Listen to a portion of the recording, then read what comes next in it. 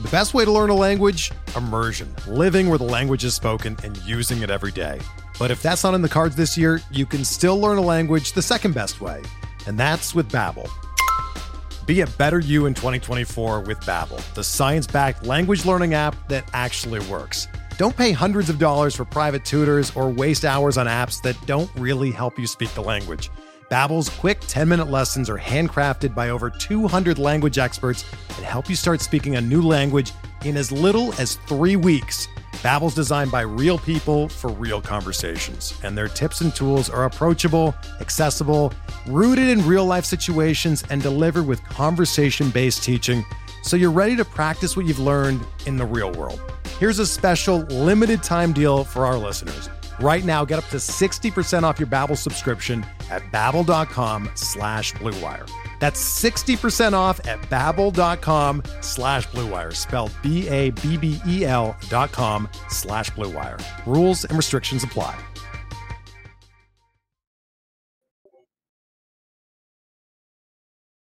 What is up? Welcome to episode 25 of the On the Farm podcast, a Dynasty and Prospects podcast brought to you by Pitcher List. I'm your host, Andy Patton.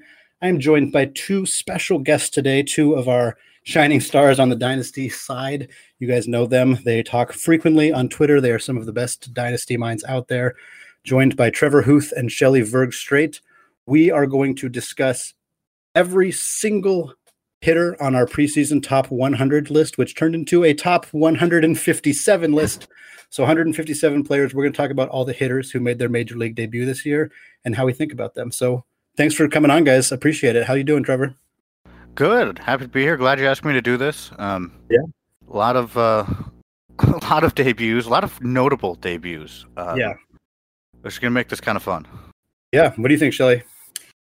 Yeah, it was a crazy amount of debuts. I mean, I wrote about everyone who made their debut this year. It was kind of interesting a couple weeks where it'd be like just so many players. But yeah, I'm really ready to talk about just everyone.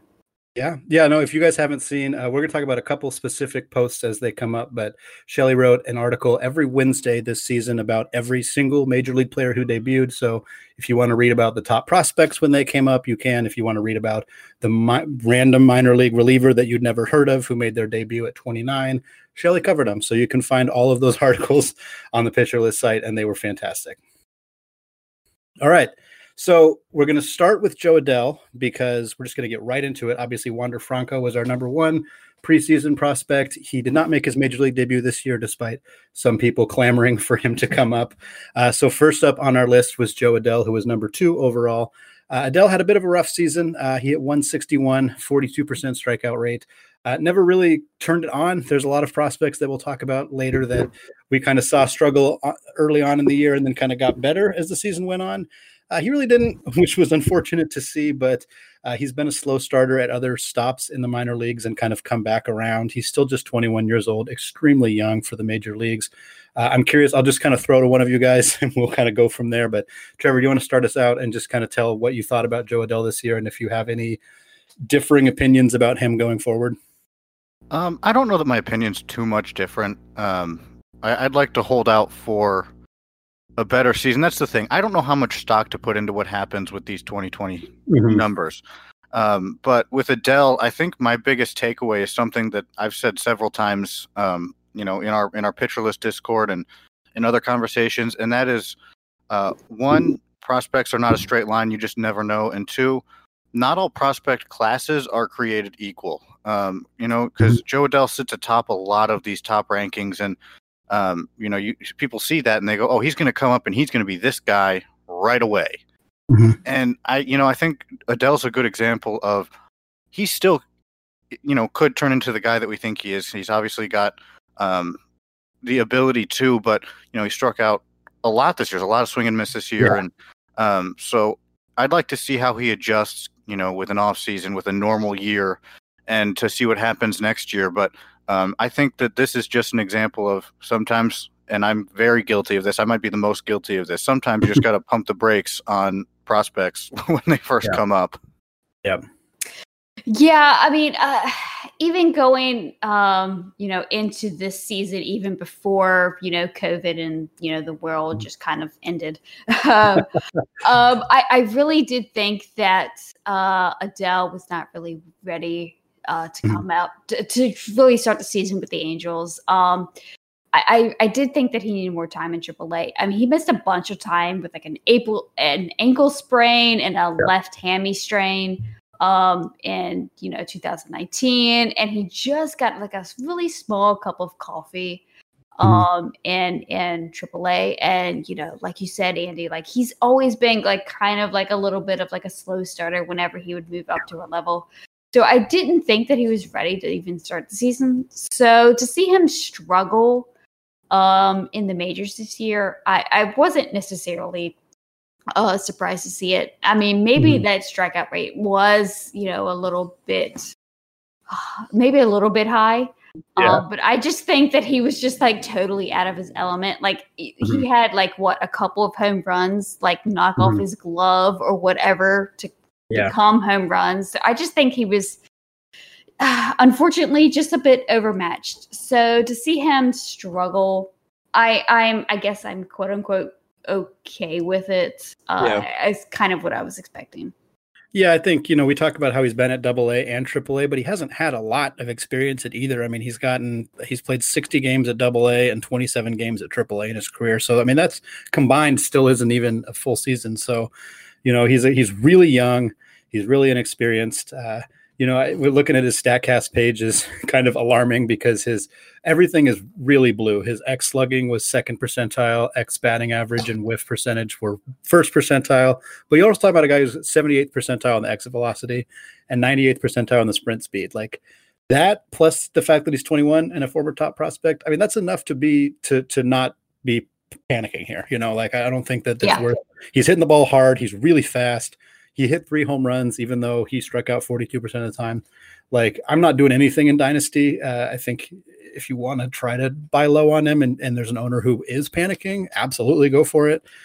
He hit the ball really hard. I think there's some intrigue here. But yeah, if he is the starting outfielder for the Angels next year at the start of the season, I wouldn't expect him to light the league on fire. I think he's not ready. I think hopefully they'll start him in AAA, get him up to speed. I think he'll crush it at AAA next year because I think he'll be ready, and then call him up and then have him be the guy that he could be. I think that's realistic for him. All right, moving on. Oh, go ahead, Shelly. I was just basically going to say the same thing. I was totally going to agree. I think Adele is going to be an absolute monster in 2022. Yep, that sounds good. Our number 3 prospect on our top 100 was Luis Robert. There's been some conversations in the Twitter world about how to pronounce his last name. That is how it is officially pronounced, is Robert. He has given people permission to call him Robert because people screw it up a lot. So I'm going to call him what he actually prefers, which is Robert. He was probably going to be a runner-up for Rookie of the Year. We'll talk a little bit more about that later. But obviously, a guy who started the season out for the White Sox, opening day starter. He faded really hard down the stretch. He hit 136 in September. But on the season, still a guy who had 11 home runs with 9 steals. The strikeout rate, which is what everybody was really concerned about, was 32%, which isn't great, but I don't think is as bad as a lot of people were making it out to be. He only hit 233, which I guess isn't great, but I was happy with what we saw out of Luis Robert this year. Trevor, what did you think? Yeah, so a common theme with all these debuts is that I'm going to be very wrong about things that I thought about them coming into the year. Robert might be the most shining example. I was pretty adamant that I kind of saw a Moncada-esque introduction to the league in a different way. Moncada struck out a lot, but it wasn't necessarily swing and miss. He was just being super patient, and it didn't work in his favor. With Robert, I thought he was just going to strike out a lot, swing and miss. His numbers were going to be low. People were going to kind of freak out, and then he was going to, put some things together. To an extent, he did strike out a lot. Yeah, but he wasn't. He was good for a very long time. He showed why everybody loves him. He was as dynamic as they come, despite the strikeout rates. So. I'm always going to worry about that, but also you can strike out 30% of the time if you're going to be putting up, numbers in other categories. And that's kind of where Robert falls into for me, is that I was wrong to that extent where he actually did succeed, but he also did strike out a lot. So something to keep an eye on. But I mean, he's such a fun player to watch. Absolutely. Yeah, he totally is a extreme fun player to watch, but he just swings just all the time, and unfortunately, that's just maybe not the type of guy that I like. I took a look at his splits. He hit pretty well against lefties. He hit 273, and only struck out 17% of the time. It's pretty cool. Okay. But I mean, against righties, he struck out 36% of the time and only walked 8% of the time. So it's just he's very volatile, and it's for me, it's just maybe not the fantasy type of guy that I like. I like a bit more of a consistent guy, but when he's on, he is just going to be just so valuable, just so much fun to watch. But he is definitely going to go through these, ice cold streaks that we saw in September. Yeah, and what I liked about his September, there wasn't a lot to like about it, but he did steal 5 bases in September. That probably won their leagues, to be honest. In a short season where steals were at a premium, that probably was a league winner. So, that is huge that he is able to do that he was still able to contribute some value. But yeah, he's gonna be volatile. I think that we got a pretty good look at, I think, what he's going to be. I think there's some improvements to be made. Certainly, he can probably improve against right-handed pitching, like you mentioned. But he's going to hit a lot of home runs. He's going to steal a lot of bases. He's going to strike out a lot. I think if he can hit closer to 250, he's going to be elite. But if he hits 230 like he did, or with a 302 on base percentage, which is pretty rough, that's going to hurt you a little bit in fantasy. But yeah, if you own him right now, you're happy as heck with what you got. And I don't think that hopefully you're not looking to move him, or unless you get a really, really good offer.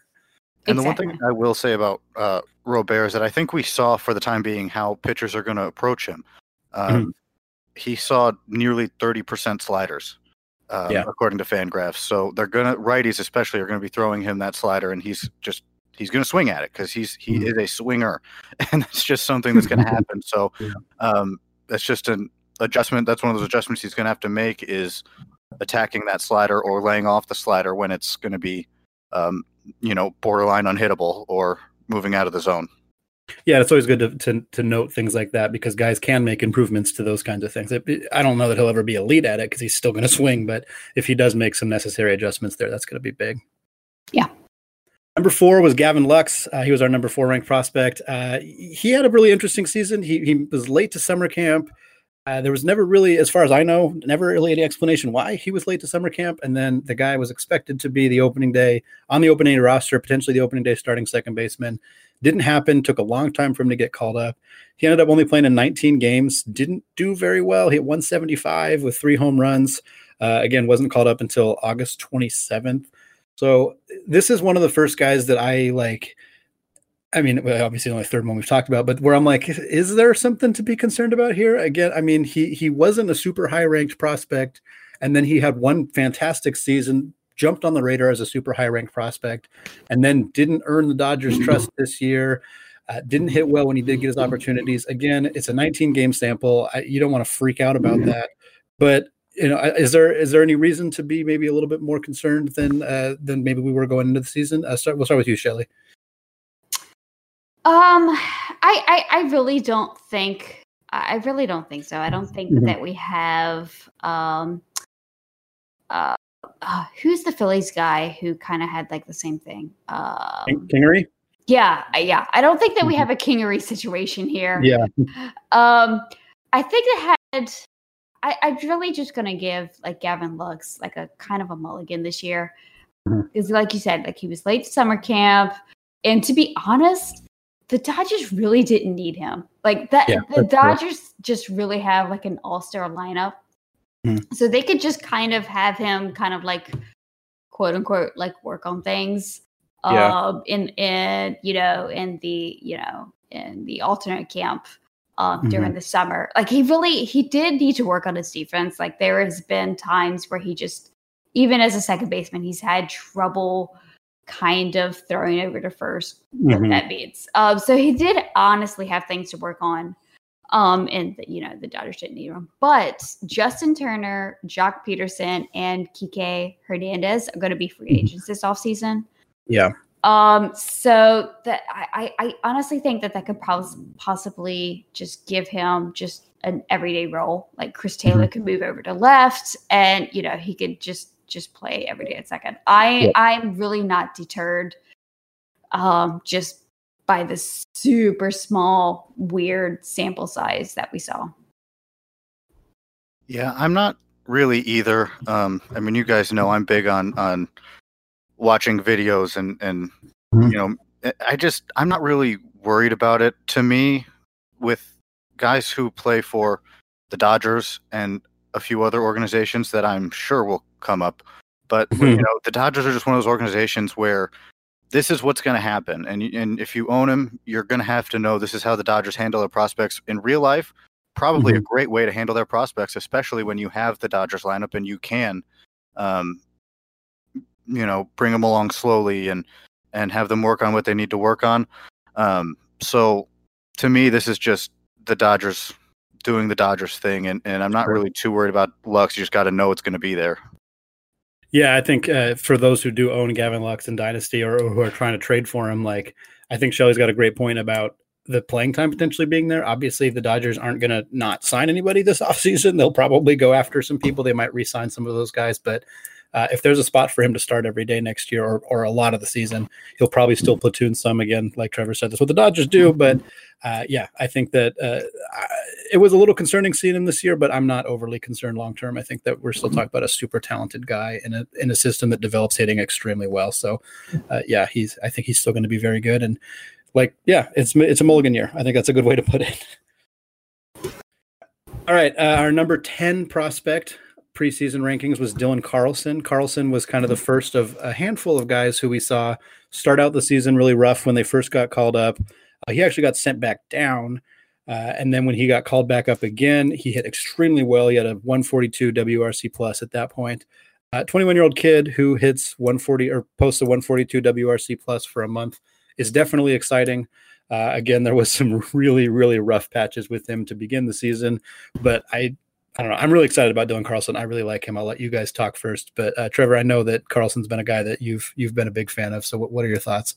Yeah, I love Carlson. Even when he got sent down, I was not worried about Dylan Carlson. One of the biggest things for him is that he is a noted high baseball IQ guy.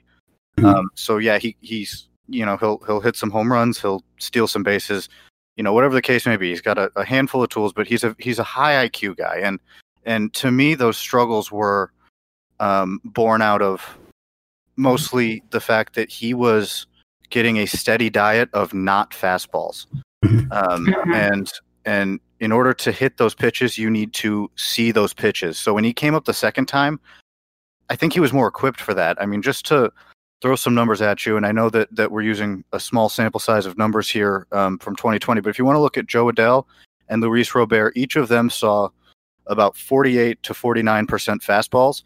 Dylan Carlson saw 41% fastballs in his time this year. So he just wasn't, I think he just needed to adjust. He needed to know what he was going to see at the plate. And there was not a minute that I was worried about him coming back up and being able to hit because, he's always kind of been able to make the adjustments even throughout the minors. Even when his numbers might not have looked the best, he's just always been able to make these adjustments, do what the Cardinals wanted him to do. And I love Dylan Carlson. I totally agree with Trevor. I have Carlson on a number of dynasty leagues, and I had him in a couple of redraft leagues, and unfortunately, I had to drop him after the Cardinals didn't play him for a bit, and then send him back down. But I will have to say, I look at his StatCast numbers, his hard hit percentage is 42%, and sweet spot is 40%, which are both above league average. So the dude is just a really good hitter. I just think that it was just a super small sample size. The Cardinals were trying to go for it. I totally got why they sent him down because he really honestly wasn't performing. But it didn't deter me whatsoever from a dynasty perspective. The dude is just a hitter, and he's going to be so good. Yeah, Shelly, you took my talking point. I was going to talk about his hard hit rate and his sweet spot percentage. He also had a 9.2% barrel rate, which is about 3% higher than the league average. Again, small sample size on that, but the dude hit the stuffing out of the ball when he made contact. I think when you look at that coupled with his strong September, coupled with the fact that he's 21 years old, I think if there is anybody who's for some reason looking at his overall season line and a little panicking, go get him from them. Go get him because he's fantastic, and I'm not concerned about this at all. Again, such a young guy and so much talent. I think he's going to be really, really good. Number 14 on our top 100 list was Carter Kieboom. So this was one that I know Shelly's a huge Kieboom fan. I know a lot of us have been big fans of him, and I kind of talked about how there's a lot of guys who started the season out rough, took a break either because they got sent down or injured or whatever, and then kind of got hot at the end of the year, and he was not one of them. It didn't happen for him, unfortunately. He did post a nice 344 on base percentage because he walked 14% of the time. That's fantastic, and that's notable. I think that we should concentrate on that a little bit, especially if you're in an OBP league. But pretty much everything else was just not there. He did not have a single home run. He did not steal a single base.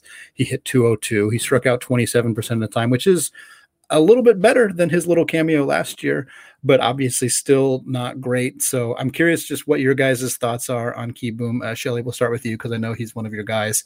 Hopefully there's maybe some rebound here. I hope so. I, as a lot of people know, I've been high on Kieboom for a very long time. I've just loved the dude. I love his swing. He's just a good hitter. Unfortunately, we just haven't really seen it. And I do think that Kieboom is a very hitty type of guy. And what I mean by that is usually when he comes up to a new level, he struggles, but then he starts to get going. Unfortunately, the Nationals just haven't really committed to him to really give him like enough time for him to get into a rhythm. I don't know what that really means. Last year, the Nationals were kind of actually going for something. So I understood them kind of moving on after, Trey Turner came back from his injury. This year, I was kind of shocked that they didn't kind of give him a little bit more of a run. But yeah, I mean, he was just kind of like really bad before they sent him back down. So I still believe, but I just really hope that the Nationals believe as much as I do.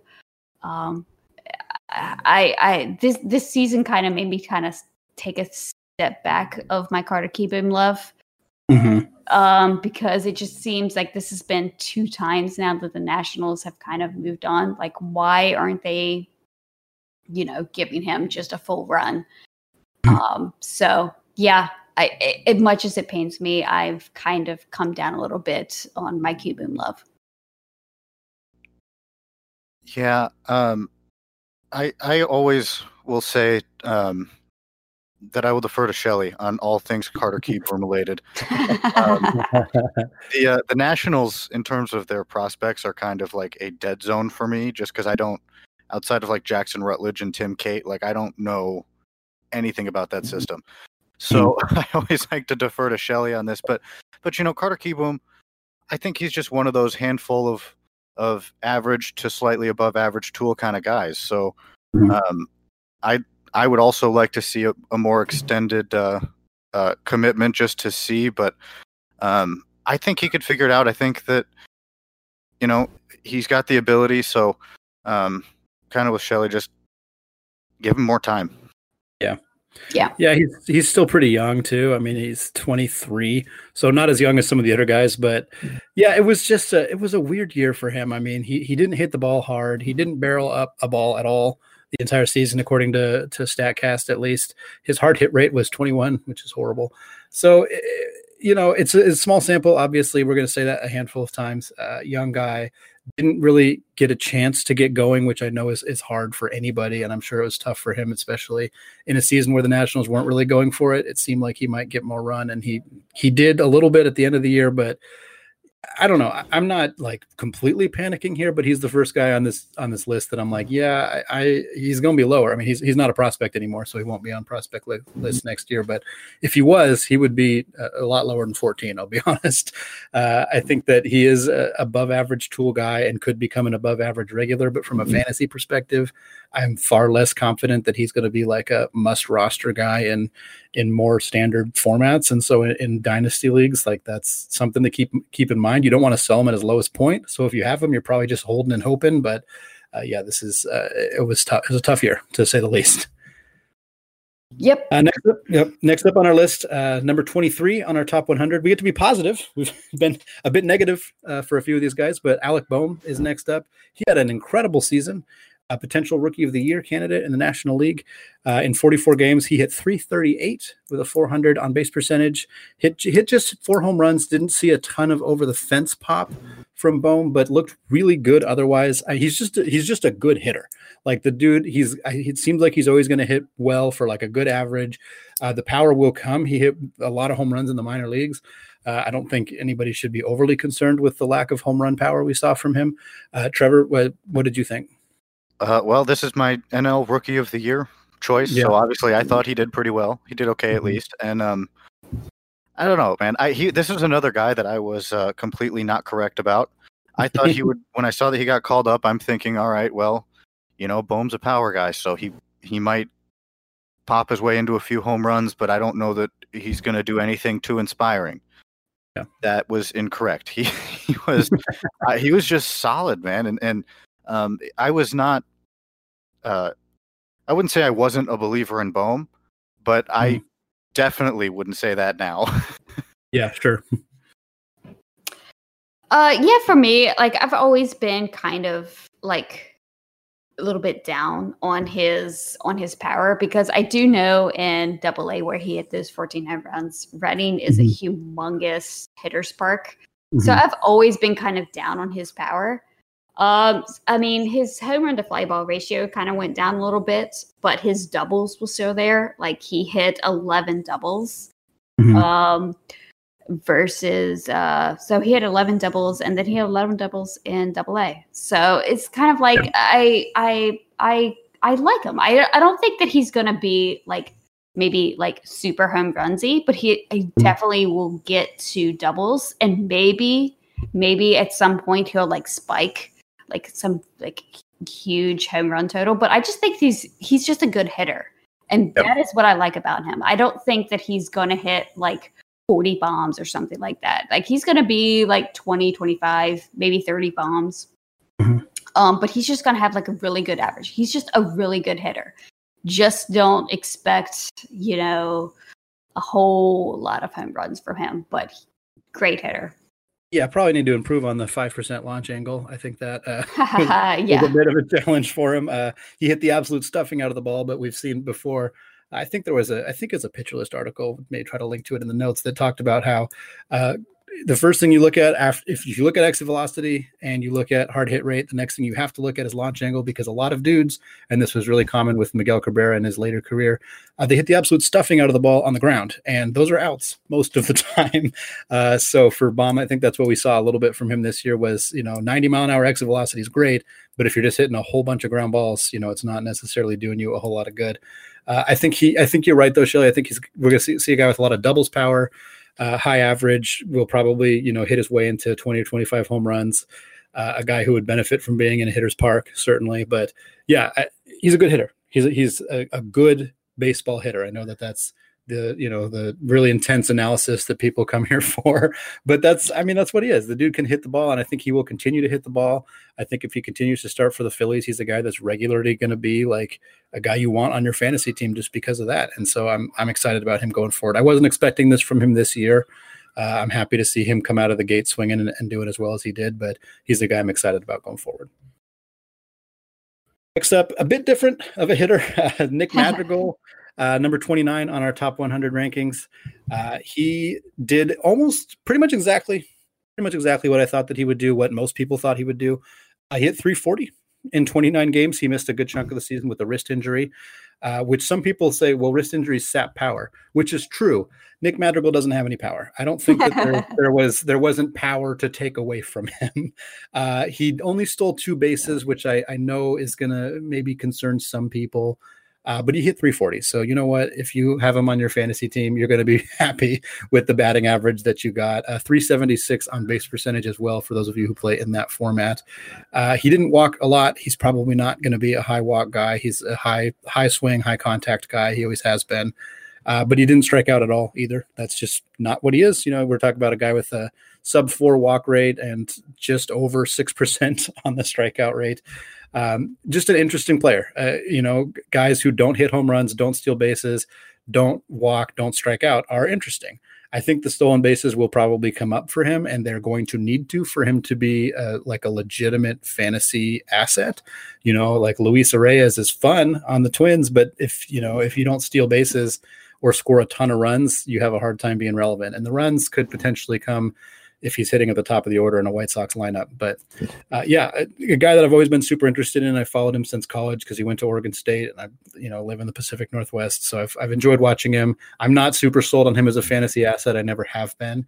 But this was fun to see him hit so well, even with the wrist injury. Trevor, what did you think? I think you took all the talking points there, Andy. Yeah, I felt like I went too long on that, but that's all right. You guys can still find something. I'm sure. But I will say Nick Madrigal is my favorite player to periodically go to Twitter and type in his name, because people will argue to no end about Nick Madrigal and is he good? Mm-hmm. And it's because he has that elite hit tool.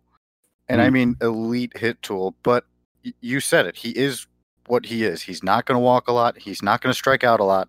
He's going to swing. He's going to make contact. He's going to get hits. I don't really know if the steals will be there as much as you want them to. I don't really know if he's going to be a fantasy asset, but I think Nick Madrigal is one of the few guys who debuted this year who we can look at and say that he showed what he is, because he's never been anything else. Mm-hmm.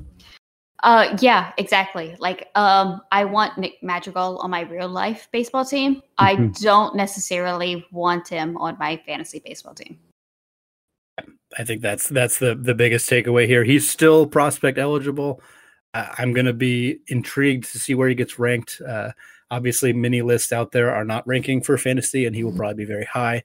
Lists that do rank him in a fantasy setting, like our list is focused on fantasy.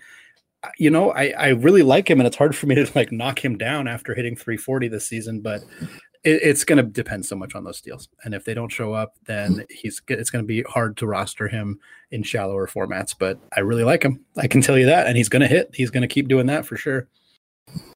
Yeah. Next up, number 33 on our top 100 list, Joey Bart. Bart was a guy that I didn't really expect to make his major league debut, maybe a late season type guy. Obviously, Buster Posey opting out for the Giants certainly made it more plausible that he would come up. Didn't do much with the stick. 233, no home runs, no stolen bases, walked less than 3% of the time, struck out 37% of the time. I don't know, like concerning numbers, obviously not what you want to see from this guy, but he's very young. He's had very, very little minor league experience.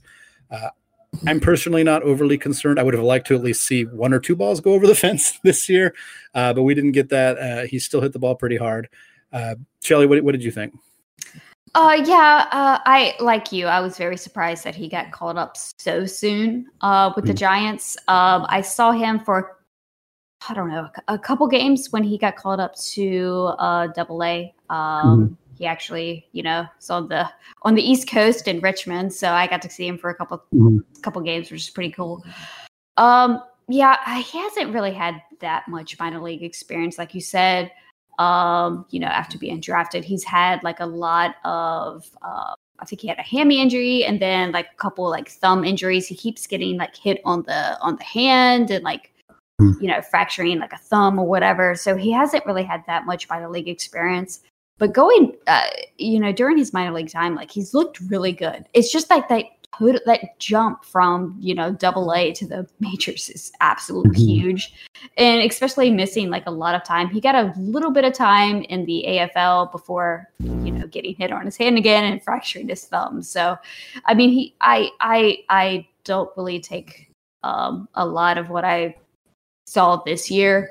I don't think that's going to be Joey Bart going forward. I just think that, with Posey opting out, that's kind of why we saw him so fast. But I think that he starts in the minors next year and then comes up later. I'm not deterred by what I saw. I still like the guy.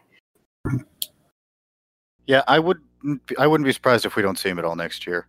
In my home league, I was just talking about the catching position. I did not have the best setup there at the catcher position, which was on purpose because to me, catchers in fantasy are not what I put together ever. So he goes, "Well, what's your plan? Like, are you going to grab Bart?" And I said, "Absolutely not." And it's not because I don't think Bart's going to be a good player. I think he is. But again, like Shelley said, going from Double A to the majors, that's a tough adjustment. I didn't think that Joey Bart was going to be ready. I don't know many people thought Joey Bart was going to be ready, but he's a good baseball player, and for as much stock as you're allowed to put into catching prospects, and I will definitely be contradictory to this statement with another catcher that we have coming up. But for as much stock as you put into catchers, I think Joey Bart's still fine. I mean, there's not much else about it. Yeah, I agree. I don't think that he's fantasy relevant until 2022. I think maybe September in 2021. Obviously, it depends on injuries and stuff. But yeah, I think that he's probably not a guy we're going to see much of until then. And certainly won't. I don't think will be fantasy relevant until he's ready, and that is probably a few years away. Number 35 on our list, Colorado Rockies shortstop Brendan Rodgers. So the Rockies they hate prospects, I think is the really simple way to explain it. They don't like playing them. Garrett Hampson is 25 and should have been in the big leagues or big league regular 3 years ago, and he finally happened this year. Rodgers, similar story. The difference is Rodgers hasn't really done anything to earn it. He hasn't played well. He didn't play well in a big league cameo last year. He played worse in a big league cameo this year. It was very, very, very tiny cameo. He only appeared in 7 games, but he hit less than 100. Just didn't have it with the stick this year. And I think that it's hard to, it's hard. Obviously, you can't put too much stock in 7 games, certainly. And it's hard to judge a guy for spending the entire year waiting to get called up and only get a small, tiny chance. But with how much he's struggled in the big leagues over the last 2 seasons and how hesitant the Rockies are to play minor leaguers, I think it's hard to not be at least a little bit concerned here. Shelley, what do you think? Yeah, I am.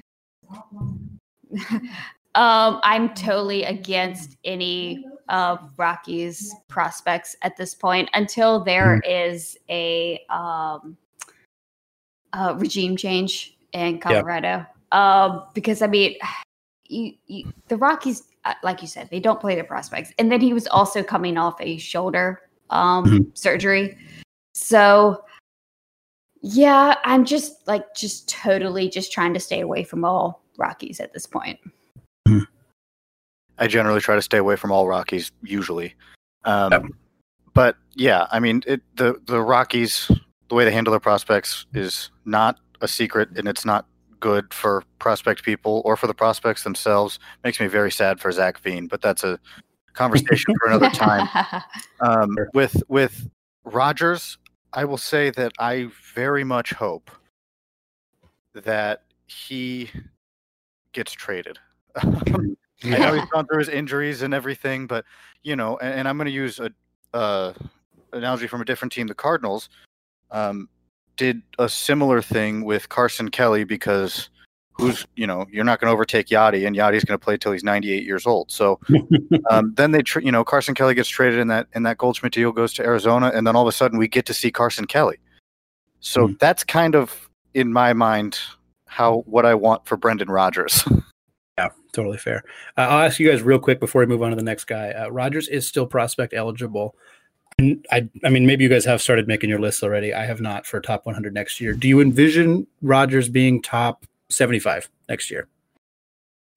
For me, no. I've started my list and I'm trying to think off the top of my head, but because I'm just so anti-Rockies, I don't even know if I have him in my top 100, to be honest. Fair. Trevor? Yeah, I haven't started a list. I mean, in terms of talent and potential, it'd be hard not to, but one, we're at a point of major prospect fatigue with him. Yeah. And 2, he does play for the Colorado Rockies. So it's kind of tough. Yeah, he's a tough one for me too. I think he'll probably be close to the end of my top 100 list. If you can get him super cheap in dynasty leagues, go for it. But it's hard to be invested in him when his own team is not invested in him. Next up on our list, number 43, Christian Pash. I hate realizing as I'm saying somebody's name that I don't know how to pronounce it, but that's the life of a podcaster. Anyway, he only played in 2 games. He went 1 for 4. He got called up over Drew Waters. I think that is vaguely interesting, although he's older than Drew Waters and more big league ready, certainly with the glove. And then he did make the playoff roster for the Braves, which is kind of interesting. I believe he made it over Ender Inciarte. So I know you can't judge anything off of going 1 for 4 in 2 games, obviously, but I think it's at least somewhat interesting that he got the call. He got an opportunity this year. They're taking a look at him. Shelley, thoughts on Pash, I guess? I think that it does mean a lot that one, he got caught up over Drew Waters. I've been kind of more of a Pache fan over Waters. I think Waters is going to be maybe a little bit more. He has trouble against lefties, so it kind of. I love the talent, but the platoon splits with him kind of scare me a bit.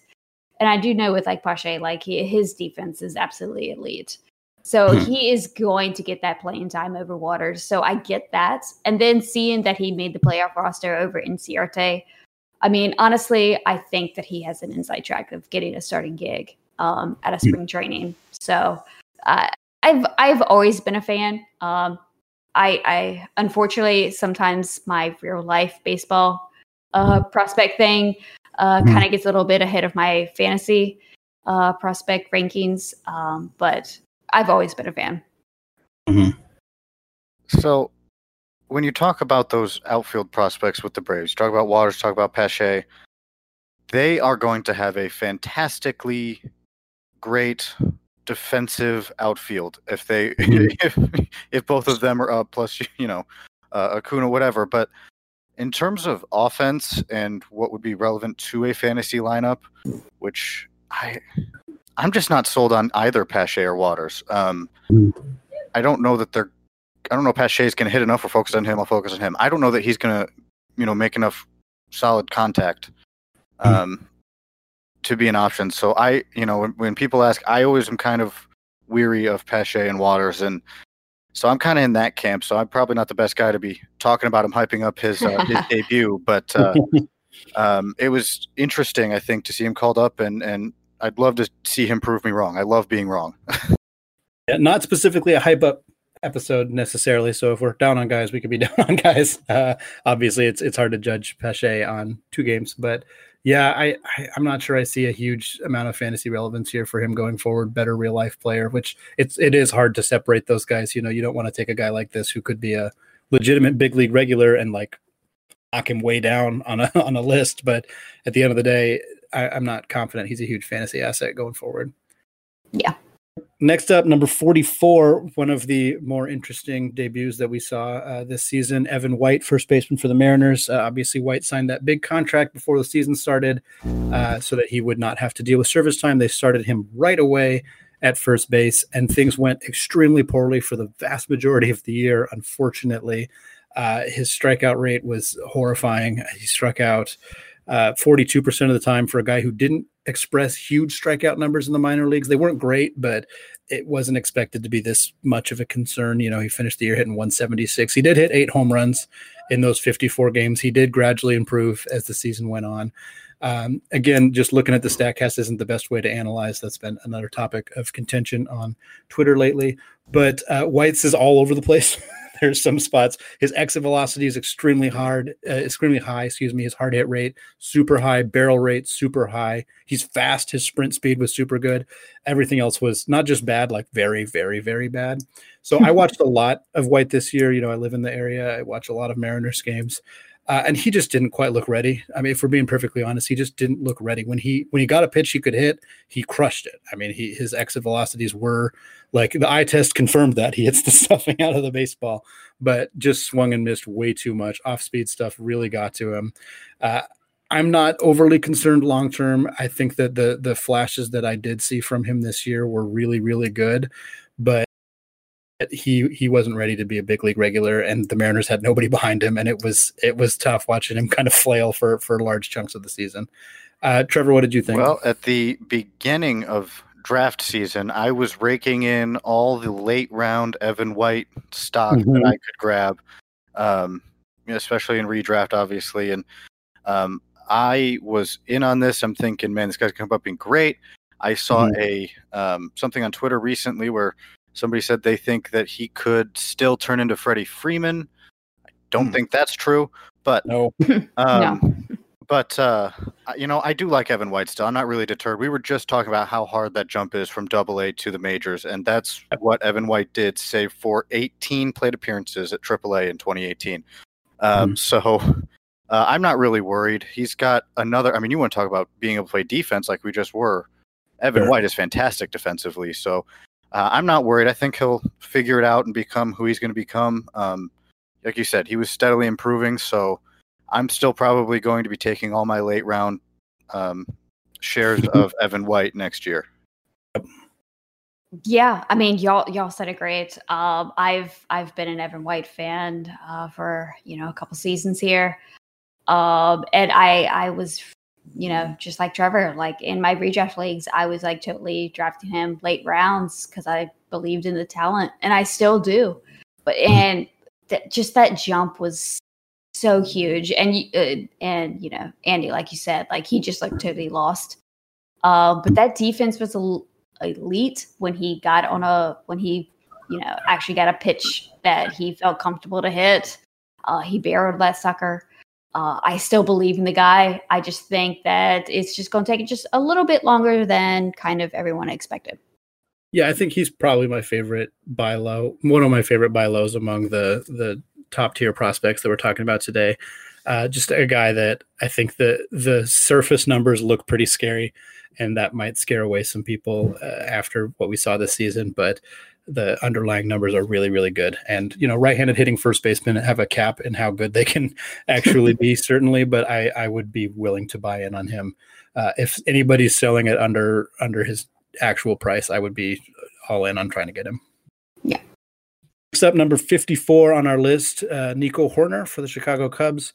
I'll be honest, the Cubs were just a team that kind of escaped me for most of the season. I don't know what it was about them. They don't have a great system outside of Hoerner, so maybe that was it. But he was okay. He only hit .222, which is obviously concerning. .312 on base percentage was nice because he walked about 10% of the time, which was great.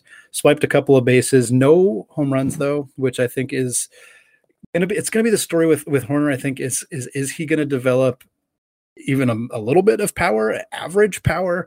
Because if he doesn't, it's going to be really hard for him to be the valuable guy that you want him to be. The walk rate's nice. The steals are nice. I think he can probably improve a little bit there, but until we see more power, he's going to be somebody that is a little bit alarming to me. Trevor, what did you think?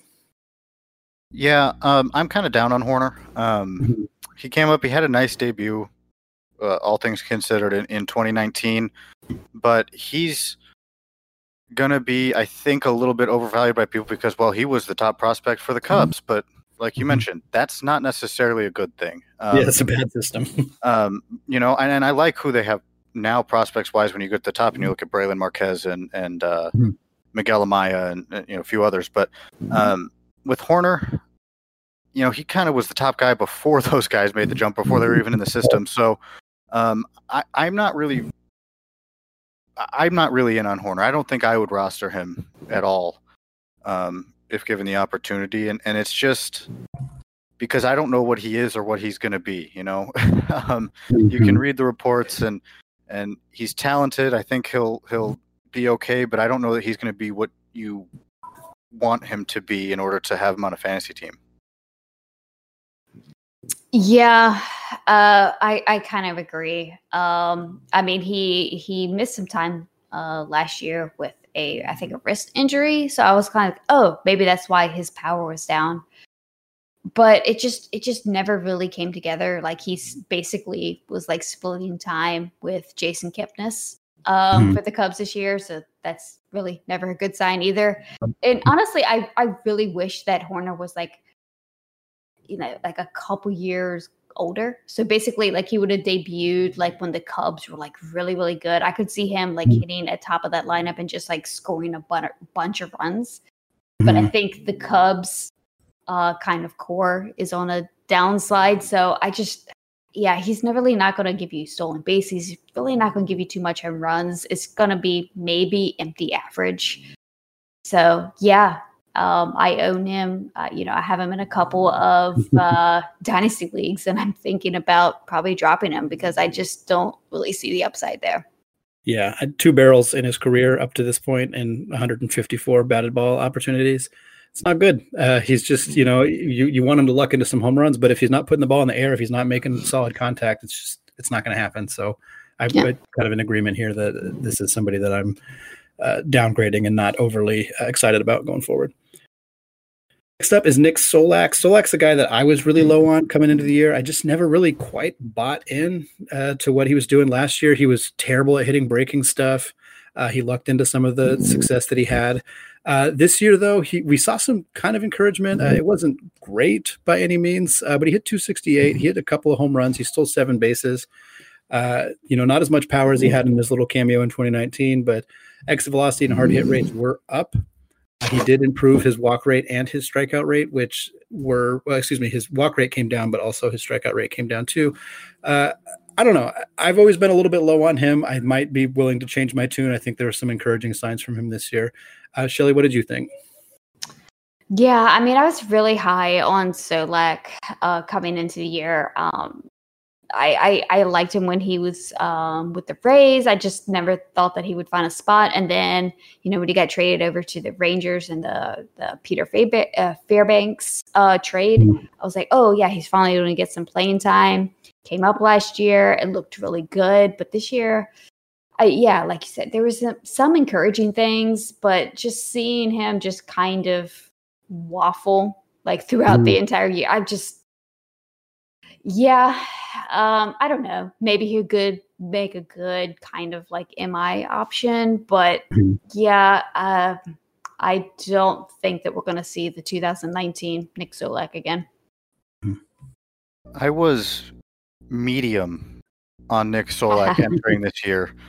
And what kind of pushed me to be above medium was the realization that, he might have that multi-position eligibility. And for me, that was just kind of an important thing, especially when where you're going to be getting him. When you go late in, you can get him fairly late in those redrafts. So that kind of put him on my radar a little bit more. And I think that would have been great if he didn't only play second base and outfield this year. So that kind of put a damper on it. And just, you guys kind of said it all. And just to add a little bit to Nico Hoerner, I think Nick Solak's kind of what you're hoping Nico Hoerner becomes. Mm-hmm. Yeah. So I think that's interesting that they went back to back. But if both Hoerner and Solak, if they're playing multiple positions and they're just going to be doing what they're doing right now, I don't see that. I mean, it's a decent thing to have on your bench. So Jazz Chisholm was next, number 61 overall in our top 100 rankings. I definitely had Jazz. I had both ahead of both of these guys. I know that for sure. I was really high on him. There's obviously a lower floor with Jazz than I think both of those guys going forward, but probably a higher ceiling, at least in my opinion, a higher ceiling than both of them. Jazz had 21 games in the big leagues this year with the Marlins. You kind of saw a good chunk of, I think you saw some glimpses of that ceiling, but a lot of that floor as well. He hit 161. Walked about 8% of the time, which is nice. Struck out about 30% of the time, which actually isn't as bad as I would have thought. He's a guy that if you told me he struck out 40% of the time in his big league debut, I would have believed you, because that is kind of the trend that he was on in the minor leagues. So a little bit exciting that he struck out a little bit less, but still didn't hit the ball exceptionally hard. Pair of home runs, pair of steals was kind of nice. Trevor, I know you're not the biggest Jazz Chisholm fan. I'm just kind of curious what your thoughts were on him this season. Yeah, I mean, if you had told me he struck out 70% of the time in his major league debut, I probably would have believed you. And that really doesn't speak to, him as a player, what he becomes. I'm not that high on Jazz Chisholm. A lot of really smart people around me are high on Jazz Chisholm, but it's that variance between floor and ceiling, and I just don't see how he's ranked so high. That's really my issue with Chisholm, because he's going to be what he's going to be, and that's what he showed in the minors. He's going to have swing and miss. He'll hit for power. He's got, some speed to him, but man, you're either going to get something that's fantastic, and you're like, I'm glad Jazz Chisholm is on my team, or you're going to get something like what's below a floor. I mean, you're in the basement with him. So, it's just that variance. I think he gets overranked, and that's really my main issue with Chisholm. He's obviously very talented. I think Derek Jeter said that he sees himself in Jazz Chisholm, which is an interesting thing. Wow. But, considering he was traded for Zach Gallen, he's got some heavy shoes to fill, whether that was planned or not. So, Chisholm's just a guy who I can't pinpoint. I can't tell people what to think about him, because I don't know that he's going to hit that ceiling. I really don't think he's going to hit that ceiling. I don't know if he'll even come close to what he really could be. Yeah, when it comes to Jazz, he's definitely one of those, big room guys, huge ceiling, low floor. And the Marlins, they've really tried to target these types of guys in trades, like Monte Harrison, Lewis Brinson, these huge toolsy guys. And they, both of those guys just haven't really panned out. So honestly, I'm just been lower on Jazz, even in his Diamondback days. But then when he was traded to Miami, I just kind of need to see Miami do their player development thing with a really toolsy guy for me to buy in. So maybe I would probably miss out on Jazz if it actually works out. But I'm just kind of scared, when the Marlins hitting player development, if Jazz was a pitcher, yeah, I would totally buy in, because they're so good at developing pitchers. But I've just been a little bit scared about these toolsy guys with Miami. Yeah, it seems silly to point to Monte Harrison's 52% strikeout rate as a reason to be down on Jazz Chisholm, but I kind of get it.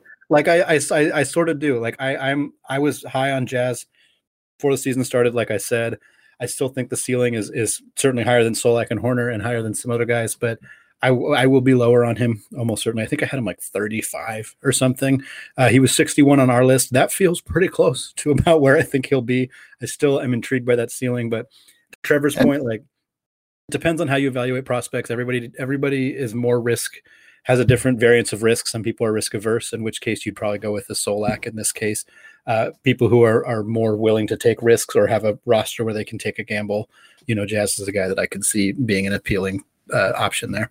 And one more thing on Jazz real quick. When I was talking to somebody about him, they sent me two videos, and both of them were ground outs, which was just super interesting to me. But they were noted differences in the ground outs. So in the second half of the season, I believe it would have been the 2018 season at this time, he was gearing up for the pitch a little bit less, leaving him less susceptible to off speed. So in both of the videos, he kind of rolled over. But he was able to hit the second one harder because he had adjusted pre-pitch to be able to have a little bit more back control, which I think is a really interesting point to make, especially off of two ground outs. So there are improvements that have been made, but again, Jazz is just, you can't pinpoint him. That's a good note though. Sean Murphy was next. Very, very different than Jazz Chisholm, different than a lot of the guys we've talked about. I loved Sean Murphy. In general, I loved him this season. I was crushed that I did not get him. It was the first year of my AL only dynasty league, and Sean Murphy, it was really high on my board. And I was playing with somebody who used to work for the Oakland A's, so I should have drafted him sooner than I did. I didn't. I'm never going to get him in a trade. You know what? I'll get over it. I'm fine. I have Alejandro Kirk. We'll talk about him later. But Murphy was huge this season. 7 home runs, 17.5% walk rate, which is incredible. Again, obviously more impactful in OBP formats. 364 on base percentage. I think, obviously, we're talking about a guy. He's a catcher, so the bar for him being fantasy relevant is lower. But even what he did, I mean, he absolutely hit the crap out of the ball. 92% 92 mile per hour exit velocity, just under 50% hard hit rate. We're talking about a guy who is plus defensively. Some of the metrics don't like him as much this year, but I think he's a plus defensive guy. He's 26 years old. He hits the stuffing out of the ball. He's going to have good home run stuff. He may never hit for a super high average, but if you play in OBP formats in particular, I really think that he's a regular top 10 catcher going forward, especially in a loaded Oakland lineup. Shelly, what do you think? Yeah, I totally agree. I've been a Sean Murphy fan for, a couple seasons here. He honestly, outside of Jake Lamb's 13 games, if you want to take that into account, but he was the best hitter for the A's this year. I probably wasn't expecting that, but I love to see it. The dude just can flat out hit. And he'll probably be hitting in the middle of the A's lineup going forward. Just as long as he can stay healthy. Like that is going to be the big thing with Murphy. But sure. Yeah, I had him on a couple of redraft leagues this year, and I enjoyed it immensely. I can't really add anything to what Sean Murphy is. I think he's great. I like Sean Murphy. And I've mentioned this before, just the way that I play fantasy baseball, I'd be selling high on Murphy right now. That's fair. He's got 2 home runs in the postseason. There's a lot of hype behind his name. The catcher position to me is just so volatile, I think, at times, where you can always find a catcher, I think, to put there. You can always have a catcher and it'll be fine. But if you can get some value out of him, I would absolutely think about trading high on Murphy. Yeah, I think that's a good call. I hadn't thought about that, but I could see why that might be a good idea. 67 was a guy I wrote about for Pitcher List, and one of my going deep pieces this year was on Ryan Mountcastle for the Baltimore Orioles. Mountcastle had an incredible debut, 35 games. He hit 333, 139 WRC plus, and a guy that I really liked coming into the season. He was one of my favorite prospects. I own him in that same AL only league I was discussing earlier. And yeah, he the biggest thing that he improved upon that was a huge struggle for him in the minor leagues was his walk rate. He walked about 8% of the time in the major leagues and walked 4% of the time in AAA. I did some digging in that article. I'll link to it in the show notes as well. His whiff rate and some of his other numbers don't really indicate a guy whose plate discipline has magically improved a ton. There was a whole bunch of talk from the Orioles camp about how, we're working on his plate discipline and things like that. And it didn't really quite show up that much. The numbers seem to bear it out, but the underlying stuff, I wouldn't be surprised if we're looking at a guy who's going to be settle into more of a 6% walk rate guy. But if he's hitting 330 and he's hitting a handful of home runs, you're going to be more than happy with him going forward. So he's a guy that I have a lot higher on my next list for sure. I'm really excited about him. Shelly, what are your thoughts? Yeah, same. I've been a Mountcastle fan for a while. I mean, there was really no question for me whether he could hit. He's always been a hitter. It's just kind of like where his defensive home would be. He played a lot of outfield, and then I think Chris Davis went on the injured list, and then maybe he was playing a little bit of first base.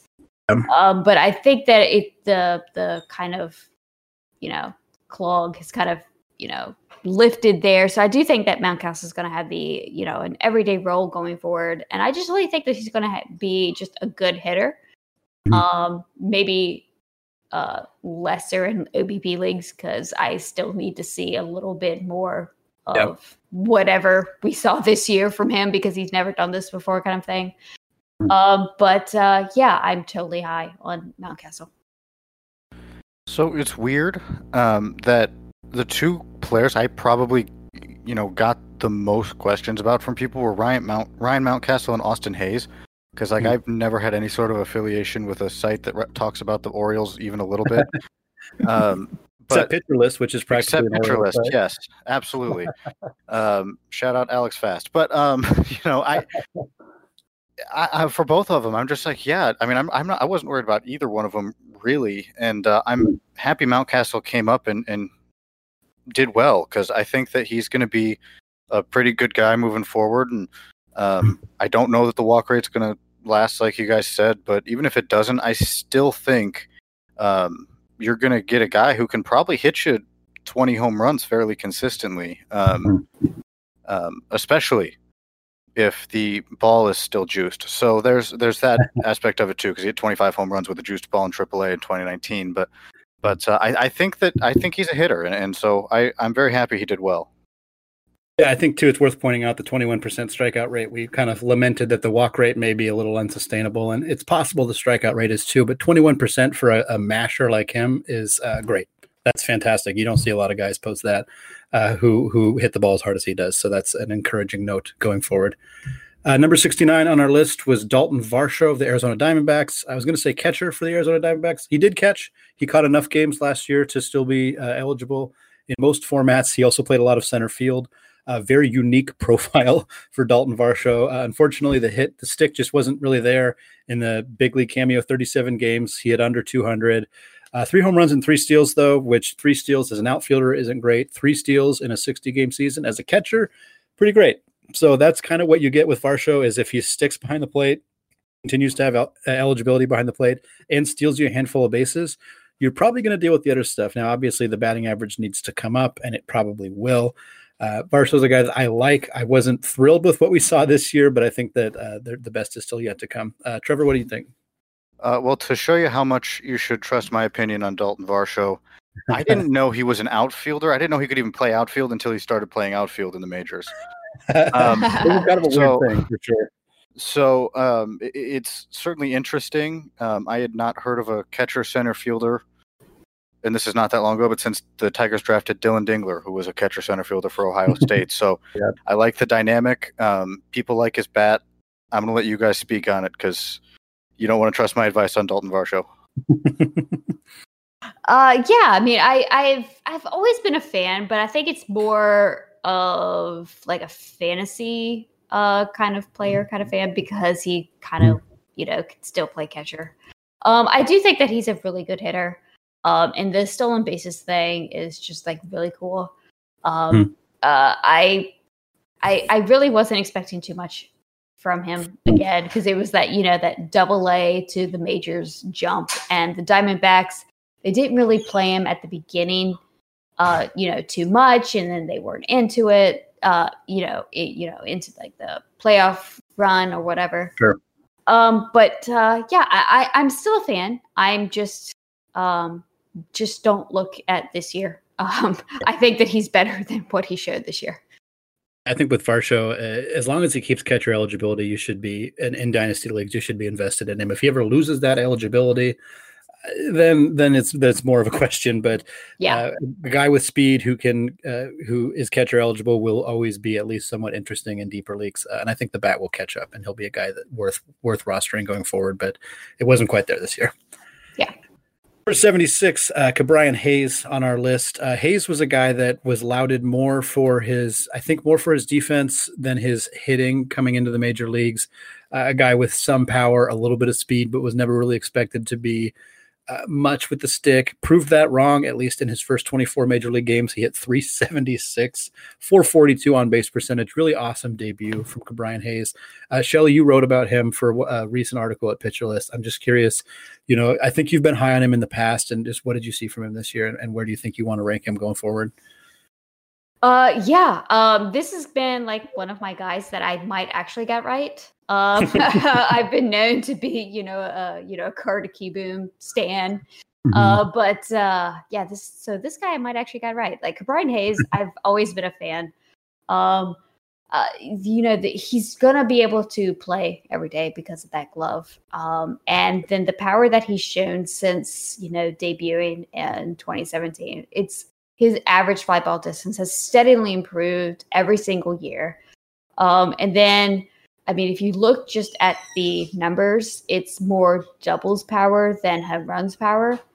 Mm-hmm. But he totally jumped his doubles from 16 to 31 in 1 year, going from high A to double A. And then, as I said, the fly ball distance was getting better.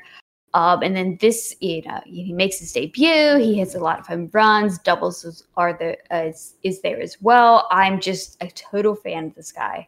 I watched as many Pirates games as I could because I'm insane, and I watched Pirates games this year. And he just looked like totally calm and cool at the plate. He did not look phased whatsoever. Just be it in the majors, he totally killed it. I don't expect him to hit 376, but yeah, I mean, if you could get like 280, 290, with double digit home runs, maybe a few stolen bases, and just playing every day, probably hitting second or third in the Pirates lineup, the dude is going to hit. Like I'm just a huge fan. I mentioned before, I love being wrong. I was wrong with Ke'Bryan Hayes. And that's the cool thing about prospects is you're wrong. It usually means they're doing well. And you want to cheer for people that do well at their profession. But for Hayes, there's not a whole lot I can add. Obviously, I thought that he would be a high floor guy just because his glove would get him at bats. And so he would definitely get plenty of opportunity to show what he is offensively. And I think one thing that really never gets talked about with him is his bloodlines. And that's that's something that you can't quantify or really tell you how much it matters, but he does have MLB bloodlines. And I think that's something important that doesn't get brought up because that's a lot of experience from a young age of what happens, around the MLB. So it doesn't surprise me that he's doing well. It won't surprise me if he continues to do well. And I really hope he does. I wonder, this just popped in my head, and now I sort of want to do a research article on it. Obviously, Major League bloodlines certainly matter in the long term, but I wonder how impactful they are on the guys like first 50 games in the major leagues, because that's when guys are really shell shocked and guys are really like trying to adjust on the fly. And a guy like Ke'Bryan Hayes, who was probably in a big league dugout when he was 5, like how much does that matter? I'm really, because obviously Hayes, 376 through 24 games is insane. And I'm wondering how much that is just of not being as shell shocked by it, So maybe that'll be an off-season project that somebody can take on. See how much it matters. Get Pat Mahomes in the batter's box and see what he does. There you go. Before we move on Hayes really quickly, because there was a lot of National League third base talk between Hayes and Alec Bohm and Carter Kieboom. I'm curious just if you guys want to really quickly rank them 1 to 3 going forward. Shelly, I know this might be hard for you, but I'm going to start with you. For me, it's going to be Hayes, Bohm, Kieboom. I love Hayes, and I'm very just down on Phillies prospects. Sorry, Phillies fans. Trevor? I go Bohm, Hayes, Kieboom. Yeah. I think I'm in terms of fantasy, because I feel like Bohm's bat is a little bit better. Yeah, I think I'm Bohm, Hayes, Kieboom, but I think it's arguably pretty close up there. Unfortunately, I think Kieboom is definitely third, which is a bummer. Yeah, it is. More guys in our top 100. Jesus Sanchez was number 86. He only played in 10 games, so it's not, I don't know that we can glean too much from this season for him, other than he did make his major league debut, which I wasn't necessarily expecting. I thought we'd see Jazz. I thought we'd see Monty Harrison, which we did. But we also got to see a little look at Jesus Sanchez, only 22 years old. Again, 25 at-bats. So he only got 1 hit. So his batting average is horrible. His on-base percentage is 172. But again, I think the more notable thing is that the Marlins called him up and gave him a little bit of a look. So I'm curious what your guys' thoughts are, if they've changed at all on Sanchez. Trevor, we'll start with you. No, they haven't really changed. I was a little surprised Sanchez came up, but for the most part, I think he'll still be ranked around where he was ranked this season. And I don't think there's any real reason to worry about it one way or the other. Yeah, I agree. I'm just kind of like staying pat with him. I think it might have been like a COVID Miami thing is why he was kind of called up. But just kind of staying pat with him. That makes sense. Number 88, Austin Hayes. Hayes was a guy that I was super high on coming into the year. I think I had him in three or maybe 4 out of the 5 leagues that I played in. Big late round guy for me. We saw glimpses of it. Obviously, he had the big injury stint, which hurt his campaign quite a bit. But when he came back from the injured list, which was in mid-September, he hit 377 with 3 of his 4 home runs in the last 2 weeks of the season. So he was well off most of my rosters by then. So that's a bummer. But definitely some glimpses of what he can be, mixed with some of the floor things that we've seen from him as well. I think I'm going to be targeting him a lot in late rounds in 2021 going forward. Shelly, what are your thoughts? Yeah, I mean, I felt the same way. I had him in a couple late rounds of redraft leagues. But I'm still a fan. I still believe in the guy. Maybe some home runs, stolen bases as well. I think it's a good late round flyer for redraft leagues. Another prospect fatigue guy, obviously, because he's been getting stints for 2, 3, 7, 10 years now. And I mentioned he and Mountcastle were two big people that I would get asked about. And heading into this year, I was like Andy. I was high on him. I was saying, I really like him. If you can get him late, I would absolutely do that. I don't think I would say that this next year. I think he'd be one of those guys where if he doesn't get drafted, he would immediately go on a watch list, and that would be the end of it. And I just kind of pay attention to see. But I'm kind of a little more down on him now after this year. Yeah, it'll depend too on what the Orioles do with their outfield. Obviously, Anthony Santander has looked so good, but I'm still intrigued. I think in deeper leagues you can take that look, but yeah, maybe he's a good watch list guy more than anything else. We're moving into the guys who are 100 or later. There was 157 players on our composite top 100 list because not everybody had the same 100 guys, obviously. Because we've been already talking for an hour and 15 minutes, we'll probably go a little bit quicker on these guys. I do know that Trevor has a take that he wants to say on Luis Campusano, who was number 100 on our list. He obviously only played in one game during the regular season. He did hit a home run, did get hit by a pitch, a strange but fun debut for Campusano before he got hurt. 22 years old, a guy that I know a lot of people really like. Trevor, I'm dying to hear your take, so I'm going to go to you first. Well, I want you to forget everything I've ever said about catchers. No, Campusano, I have been saying this for at least 2 years now, maybe 1 year. It's been a very weird year, but I've been saying it forever. I think that Luis Campusano by this point, 3 or 4 years will be the best hitting catcher in baseball. Oh, okay. That's putting a blanket statement over that. It's a bold statement. I really like Campusano's bat. I was very happy when he got called up. I think that he does not get enough credit for how good his hit tool is, and that will obviously play into the power. We saw a major league debut where he hit a home run after not playing above high A last year. So I really love him offensively, and I have him right now as the Padres' number 2 prospect behind Mackenzie Gore. So those are my takes on Luis Campusano. Bill, you got to follow that up with better takes. Yeah. I mean, I've been really high on Campusano, maybe not that high, but I love the dude. I love when he was called up. I was like, yes, the Padres are going for it. He hit that home run in that first game. I was like, yes, finally, Campusano is coming up. And then he went on, on the injured list, and I was quite sad. But yeah, I do think that he is definitely the catcher of the future for the Padres. I love the dude, and I'm glad to hear that Trevor feels the same way, maybe even higher. I love the dude. It's a hot take, but I've said it once and I'm sticking to it. I think it is a hot take, but I don't think it's like insane. I could see it. I think it's vaguely realistic. And we have 14 more guys who were on our top 157 list that I want to talk about, and then 3 other guys who didn't make our list. We'll go a little bit rapid fire, so this doesn't go too long, since we still got to do all the pitchers for another episode. Next up was at 102 overall was Jose Garcia for Cincinnati Reds.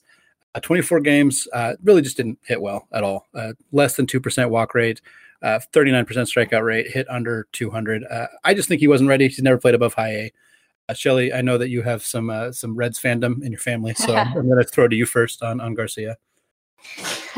Yeah, when it comes to Jose Garcia, I love the guy, and I do think that he is the shortstop of the future for the Reds. But this year, he just looked lost. I just, like you said, I just don't think that he was ready. He'll probably start the next year in the minors, but the dude is still good. Don't let this 24 game sample size sway you. Yeah, no, very good player. Not ready. That's all I got. Yeah, I think that's. Yeah, I'm glad we all feel the same way. I think that was pretty obviously the situation here. Number 106 overall was Isaac Paredes for the Detroit Tigers. I want to shout out really quickly that my bold prediction for my article that I wrote before the season for Pitcher List was that Paredes would be the Tigers' starting third baseman by August 15th. Gardenhire and the Tigers called him up on August 17th, so I took the win. I decided that counts as a win because he was a 21-year-old kid who got called up probably too early. And the reason you can tell is because he was not good. He hit 220, and that was partly a late season surge. His batting average was sub 200 for most of the season. It's really similar to Garcia, I think. Just a good hitter, a talented guy, just not quite ready. I think Paredes' ceiling is maybe a little bit lower because that speed is not there. I think the power will be adequate in time, and the profile is decent, good walk rate, low strikeout rate, but yeah, I just don't think he's quite ready. Trevor, what do you think? I would tend to disagree. I think he was ready. I do think that Garcia has the higher ceiling, but I think with Paredes, he's a patient hitter. He doesn't, his strikeout walk rate were kind of identical in the minors. He put together some very professional at bats. Trust me, I sat through so many Tigers games, which is a form of torture in some countries, but I did. And he was putting together some really good at bats, and he's very smooth at the plate, and he has some of the best barrel control that I have ever seen. You know how you talk about people who can't give up on like a Lewis Brinson or a Byron Buxton or whoever else, even though they're never going to be what you think they are. I will sit in that camp with Isaac Paredes. Kelly, thoughts on Paredes? I still think he needs a little bit of time. I do think that he's a better hitter than he showed this year. But I just just needs a little bit more seasoning. Yeah, I think I tend to lean a little bit more towards Trevor than maybe I initially said. But yeah, I think his numbers didn't quite bear out how good of a hitter he is, but there's still some things to work on. But his line drive rate in this little cameo was really solid. He barrels the ball up really well. 109 was Jorge Mateo, a guy that I have been stupidly high on for a long time, and I think I'm finally just crashing on. I think the prospect fatigue for me is very real. He hit 154 in 24 games. I was probably too high on him to begin this season. He didn't hit any home runs. He swiped one base. We're talking 80 grade speed on Jorge Mateo. That's the big appeal here, is a guy with legitimate top of the line speed and power that he showed like kind of in spurts in the minor leagues. But the Padres played him every position in the outfield. They played him at second base. He DH'd some games. But at the end of the day, the results just weren't there. I think he's probably a platoon bench guy is honestly, I think, maybe his future here. I mean, he's 24, 25. I'm not sure. But he's not young anymore. He's been a top prospect since like 2017. So that's where that fatigue sets in. But just a guy that I can't get excited about anymore. Shelly, what do you think? Yeah, I've never really been the biggest fan. I mean, I like the stolen bases, but I mean, he spent the last 2 seasons in AAA, but he wasn't called up by the A's, which kind of was like, what's going on there? And then they traded him. So yeah, I really do think that he's a platoon bench guy, unfortunately. I think if you could find a way to calculate the hopes and dreams you have for a player, Jorge Mateo would be the best fantasy baseball player in the history of the world. Yeah. But, I mean, it's just one of those things where it doesn't work out, whether it's because he didn't get the opportunity at the right time or just whatever. But yeah, no, definitely down on Jorge Mateo. Yeah, it could be a post-type sleeper guy in a year or two, but just not a guy I'm ready to do anything with right now. Number 112 on our list, Andres Gimenez. He had a really good season. A guy that I'm like, it's shocking to see him behind Jorge Mateo on this list. 105 WRC plus, hit 3 home runs, swiped 8 bases in 49 games, played pretty much the entire season. The power was great, the defense was great. Probably need a little bit more in the power department for him to be like a true fantasy star, but a guy that I'm definitely paying a lot more attention to now than I was before the season. Trevor, what do you think? He was a guy that I picked up when I had injuries. And I think that might be his fantasy ceiling, is a guy that you can comfortably put in there in redraft if he's not owned to, fill in when you need somebody. I was surprised he got called up. Not a guy I knew would really a lot about, but I mean, a really nice debut in terms of being a baseball player, because sometimes we forget that fantasy and being a baseball player aren't necessarily the same thing. Sure, yeah. Yeah, I was surprised that the Mets called him at the beginning of the season. I saw him down in the AFL for a couple games, and he looked pretty good. But like he really struggled in Double-A last year. So I'm like, I just don't know if this is just hitting in a hitter's environment. But yeah, I mean, he hit the ground running. He stole like 5 bases like within like his first couple of games, still 8 overall. I was just really impressed, and I wasn't expected to be this impressed. And it really made me like rethink. It's like, is he the starting shortstop, or is Ahmed Rosario going to be the starting shortstop next year? And I never thought that would be a question. So yeah, I was really impressed with his debut. 113 was Luis Garcia for the Washington Nationals. I know Trevor said the Nationals are a bit of a gap for him, so of course I'm going to make him talk about Garcia. 20 years old, and he hit 276 in the major leagues. That is awesome. You don't see a lot of dudes who are 20 years old who really, I don't think anybody expected to be in the big leagues this season. It was kind of shocking to see the Nationals do that. We didn't see a ton in the power or speed department.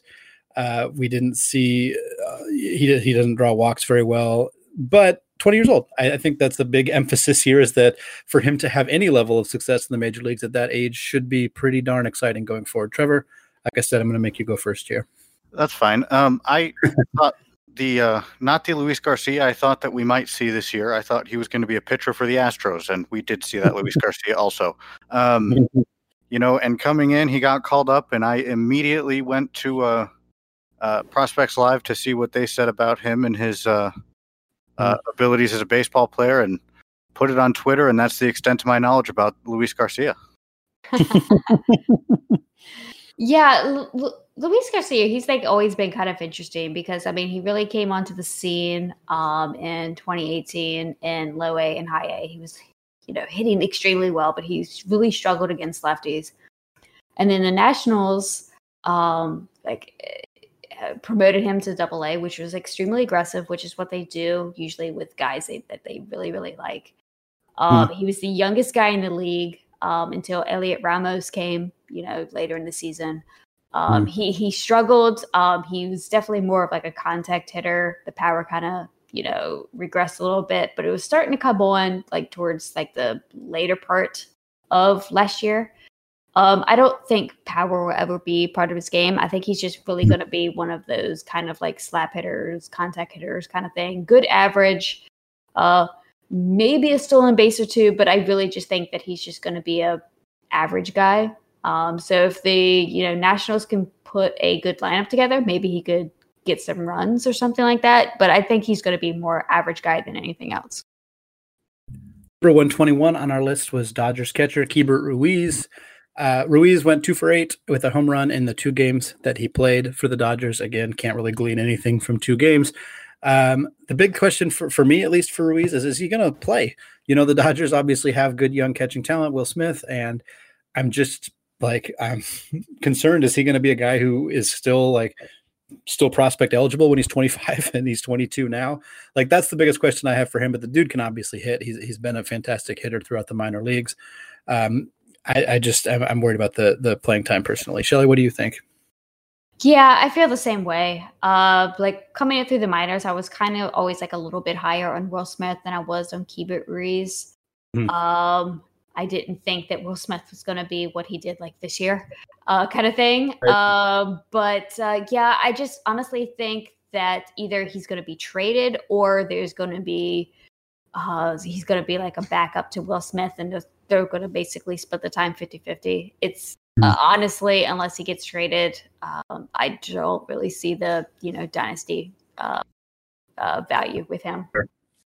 Yeah, you guys hit the nail on the head. He plays for the Dodgers, so that's kind of the question mark enough for me to move on and make sure that I own Luis Campusano in every league possible. There you go. 123 on our list was Sherten Apostel, third baseman for the Texas Rangers. Was really shocked to see him. Like I didn't rank them, but if I was making a list of guys I was most surprised to see in the major leagues. I think him and Garcia are probably near the top of that list. He didn't play exceptionally well. It was only 7 games. Again, a tiny, tiny sample size. For me, I'm curious if Apostle will even be in the big leagues much in 2021. The Rangers are such an odd team. They should be tearing it down and just building a minor league system and going from there, because they're just not ready to compete in the AL West with what they have right now, I don't think. But, is Apostle at 21 years old ready to be a big league regular? I don't know. My value on him in Dynasty hasn't changed, but I think there's some people who are like, oh, he's going to be a guy in 2021, and I'm not super sold on that. Trevor, what do you think? Big Shirt. Yeah, no, I don't think he's going to be a guy in 2021. I love Shirt and Apostle, and I don't say that about many Rangers prospects. I really don't like their system. Their major league team is what they are, but I love Apostle. I thought it was weird that he got called up and got the opportunity. Never upset because I like prospects. You like prospects. Sure. You like seeing them, but no, definitely not worried about him, and definitely not a 2021 guy in my opinion. Yeah, I am. I totally agree with Trevor there. I was shocked when I saw it come up through my Twitter feed that he was getting called up. I was like, really? Okay. Okay, Texas, do you. But yeah, I don't think that he's really going to see a lot of time next year. Number 127 on our list was Sam Hilliard. Oh, man. So Sam Hilliard, I was so high on him. Like, I don't stake my name super, like, I don't try to be like Eric Cross. There's certain players that you just associate with his name. Bryant Packard, you associate with Trevor. Carter Kieboom, you associate with Shelley. And I have tried to avoid that for these exact reasons. But Sam Hilliard was a guy that I think I counted 7 articles at Pitcher List that I wrote about Sam Hilliard in some capacity. And then he went out and hit 210 in 36 games. He didn't do anything. He struck out 37% of the time. And obviously Rockies prospects are not who you should attach your wagon to. And that's my bad. That's just, I should have known that. I saw Ian Desmond opting out and I got so excited. Like, yes, all right, he's going to be the dude. He's going to win the NL Rookie of the Year, which was my prediction. And then they signed Matt Kemp like an hour later because the Rockies hate young people. So it was a bummer. Like, again, I can't blame the Rockies 100%. He didn't hit well when he got his opportunities. He's 26. He's in a crowded outfield in Colorado. The strikeout stuff is concerning. There's still some power. There's still some speed. I think that alone gives him some intrigue, but yeah, it's hard to not be pretty sour after this season. Shelley, what did you think? Yeah. I was kind of coming on to the Hilliard bandwagon like late last year. But yeah, just knowing that he's 26 and honestly, just knowing that he plays for Colorado, I'm just like, yeah, it kind of stinks. I was hoping for good things, but just didn't happen. And Andy, to your credit, I mean, he is a guy with big, probably plus raw power. And I don't know that he'll ever hit enough to access that plus raw power, but I'm sure he'll have enough power to be relevant. But, and I don't mean to sound like a broken record, he plays for the Rockies. Yeah. Well, and plus raw power in Colorado, you can get the appeal, but yeah, I'm a lot less high on him than I was before.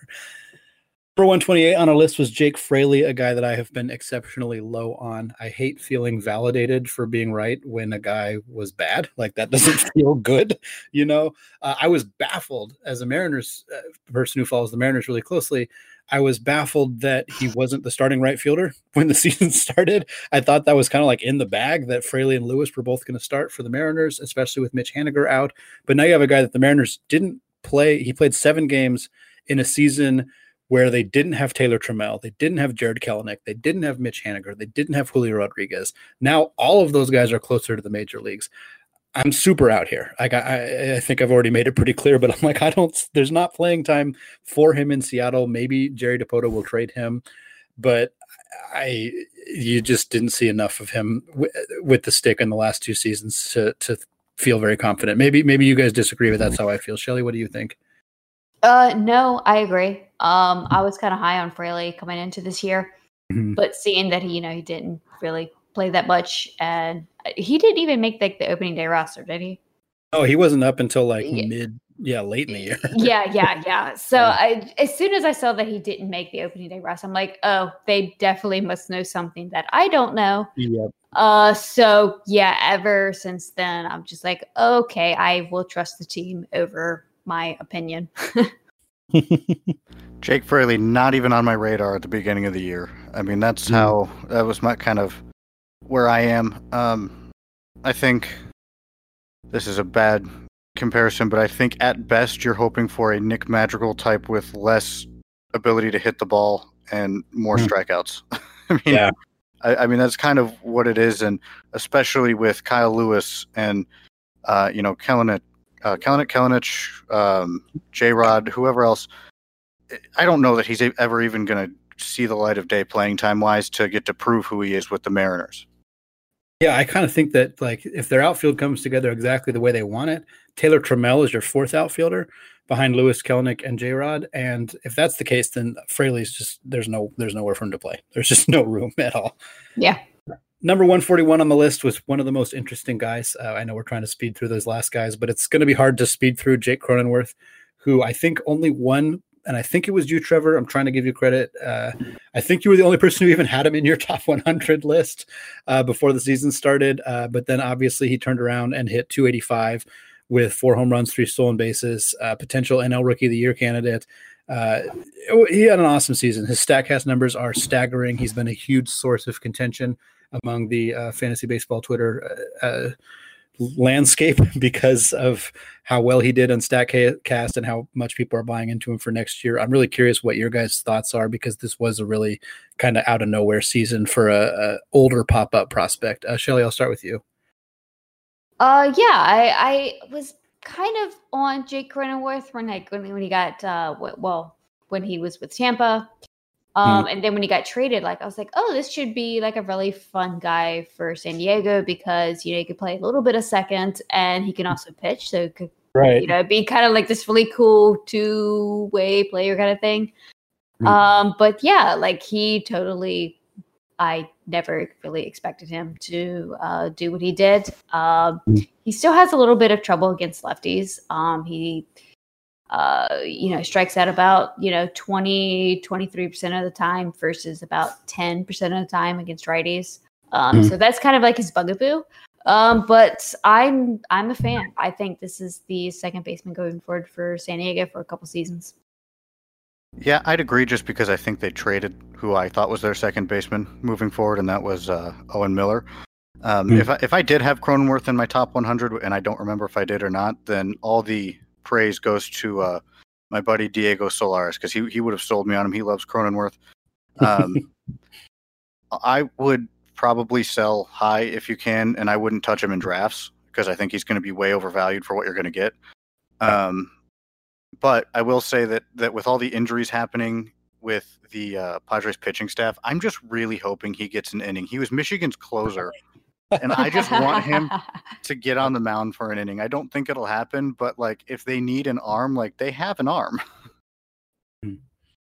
Yeah, I really enjoyed watching Cronenworth this year. I was really excited to see. Trevor, I was trying to give you credit. Of course, you deflect to give credit to somebody else. I love that. I am not going to take that high road. I was the one who had Bobby Dahlbeck in the top 100. He's number 144 on our list. Dahlbeck is another guy, kind of I'm not comparing him to Madrigal. I want to be very distinct there, but in the sense of he did exactly what I thought he would do. Nick Madrigal did exactly what I thought he would do. So did Bobby Dahlbeck. He hit 8 home runs in 23 games, which that's a 50 home run pace. He's probably not going to keep that up, but he also walked 11% of the time, which is good. And he struck out 42% of the time, which is kind of what I expected. I think that'll probably come down a little bit, hopefully. But he's a true outcome slugger, a dude who walks a lot, strikes out a lot, hits a lot of home runs. I enjoyed watching him. Shelly, I got to imagine you enjoyed watching him as well, as somebody who's followed the Red Sox. So what are your thoughts here? Like you said, he did what I thought that he was going to do. Maybe not the 42% K percentage there, but I really do think that you're going to get a lot of power, because as soon as that his bat hits the ball, it just really just goes out of the park. He has immense power. He still has a little bit to work on with the strikeout rates, and OBP leagues, he's going to be great. I just need to see a little bit more because I just remember Michael Chavis. He kind of did the same thing when he came up, and then he really struggled. So next year's really going to be kind of interesting, but I still like Dahlbeck better than Chavis. So I'm still a fan. Dahlbeck is just such a Red Sox prospect. I mean, Chavis, Dahlbeck, and now they went and got Hudson Potts. Like, they're all the same player in my mind. And I'm always wary of guys like Dahlbeck who are, if they're going to get value, they're going to have to probably somewhat mirror Joey Gallo, which is just not an easy thing to do. It's nearly impossible. And so I'm always wary on Dahlbeck, but I'm going to use my spotlight here to highlight Nick York because he was a surprise draft pick, and I am going to be hyping him up so much. The Red Sox, do. No, seriously, the Red Sox were one of the only teams to like stream their alternate site games, and Nick York was hitting everything. So he and Casas both, I'm going to hype up so much, but Dahlbeck and Potts and Chavis, I'm going to back off on. Fair. Yep. 146, since I was singing my praises for listing Dahlbeck in my top 100, I think I was the only one who had Monty Harrison in my top 100 too, and he had a really disastrous season. So, gotta admit those ones as well. He was a risky top 100 guy because, the floor is really low with him and the ceiling could be really high, but, you look at, you talked about it earlier, Shelley, with the Marlins, like, can they turn these guys who don't have huge hit tools but have a lot of other tools into major league regulars? And thus far, the answer is no. They haven't been able to do that. And Brinson is the most notable example that they've had so far. But Harrison, 32 games it's not a huge sample, but it's not tiny. And he struck out 51% of the time. That's really, really, really, really bad. Like that, again, if he struck out 51% of the time in 4 games or whatever, that's fine. But 32 games is enough of a sample that should be very alarming. And he hit 170 because when you strike out 50% of the time, you're not going to hit very well. Home run, 6 steals, which is fine. But he's not worth anything unless he can cut down on the strikeouts from a fantasy perspective. And until I see that happen, which I'm a lot less confident will, I'm pretty out here. Trevor, what do you think? So Harrison, dating back to his days with the Brewers, has always been this streaky hitter where he will go on these long tears and you think, man, he's going to be great. And then he will just go ice cold and really there's no in between. And I don't think that's going to change throughout any chances he gets. I think he'll always show flashes of the athleticism and the ability that make people so high on him. But I don't think that I would personally ever be rostering him just because you can't predict when he's going to be the Monty Harrison that you want to have on your fantasy team. He's one of my favorite personalities in baseball, bar none. Yeah. But in terms of a player, he can be fantastic. But he's throughout his career to me shown that he's going to either be fantastic or he's going to be nothing, and that's just tough.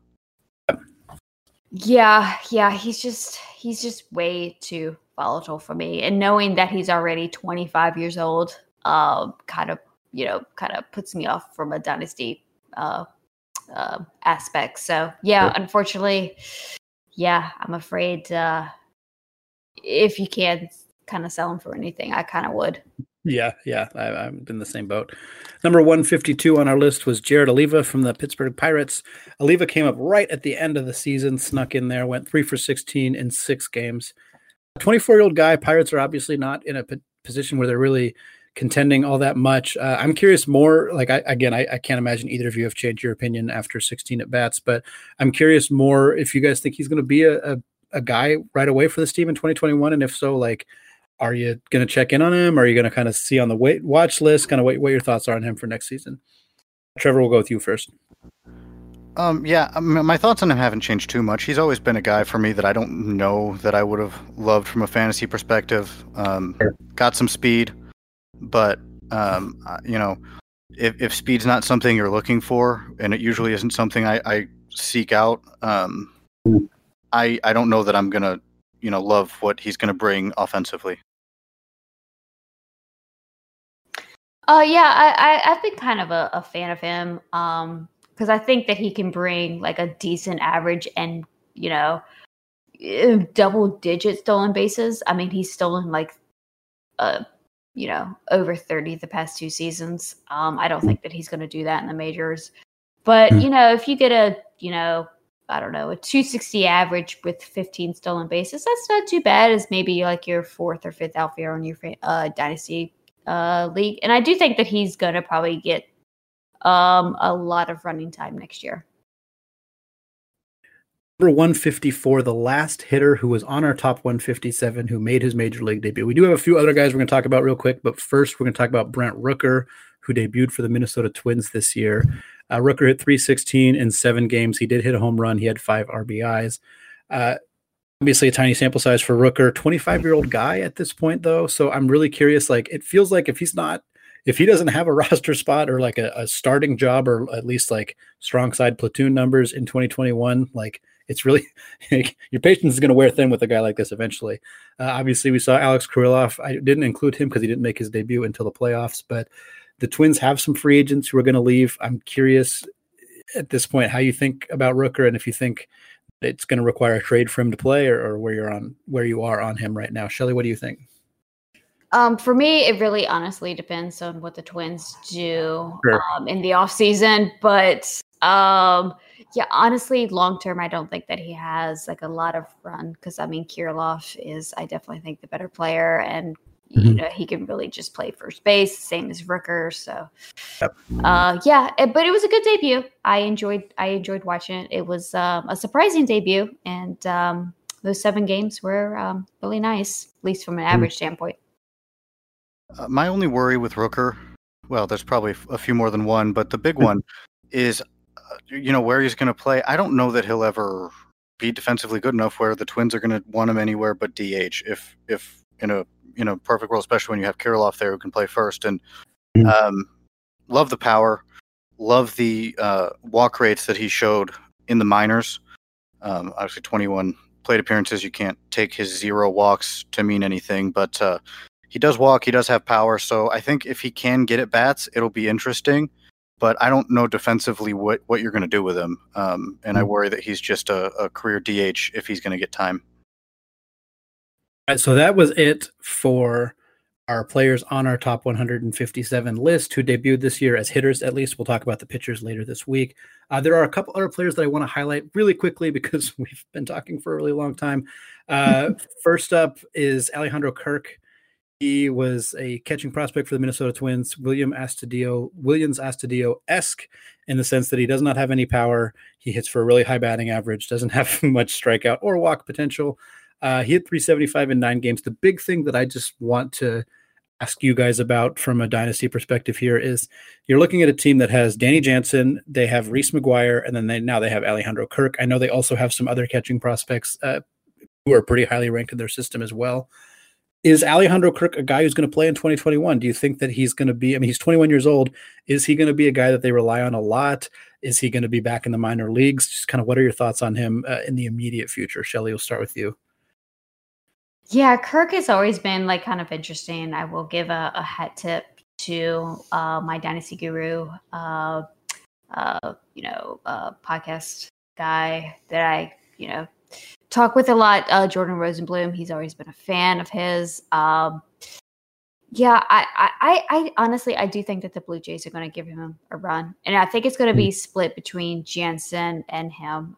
Kirk is really not that great defensively, like at all. So if you could put Kirk at like DH, that would be ideal because the dude knows how to hit. Yeah. But I do think that he's going to get, maybe some backup catching opportunities over McGuire. But I think it might be Jansen Kirk.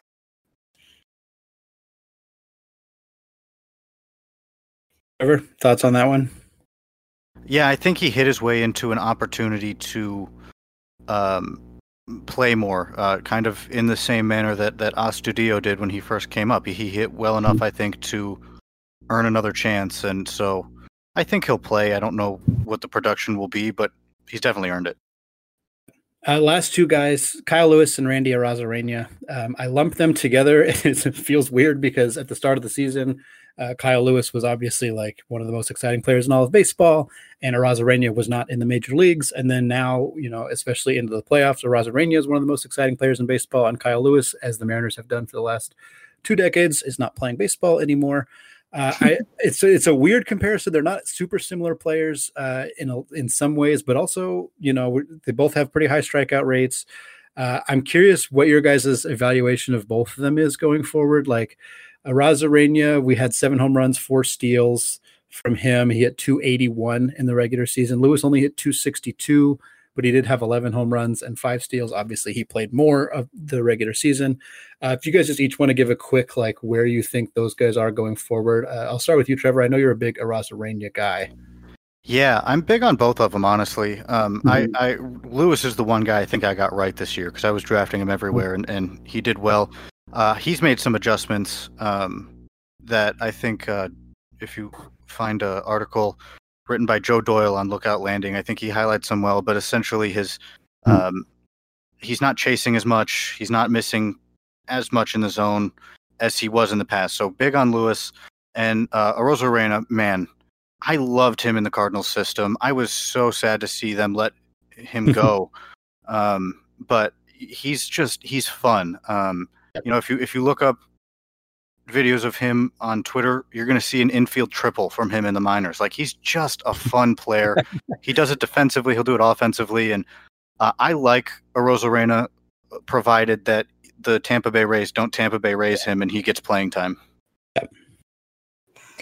When it comes to Lewis, I'm a major fan. I really, honestly, I wasn't buying in this year.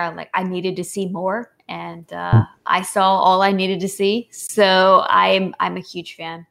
And then when it came to Arozarena, I was upset that the Cardinals traded him away because I was like, I kept texting people. I'm like, why is the Cardinals not bringing this guy up? Like, he's really good. But I'm afraid Tampa is going to Tampa. And as much as I hate it, I am afraid of Tampa guys and I'm afraid of Colorado guys. I just can't do it. Yeah.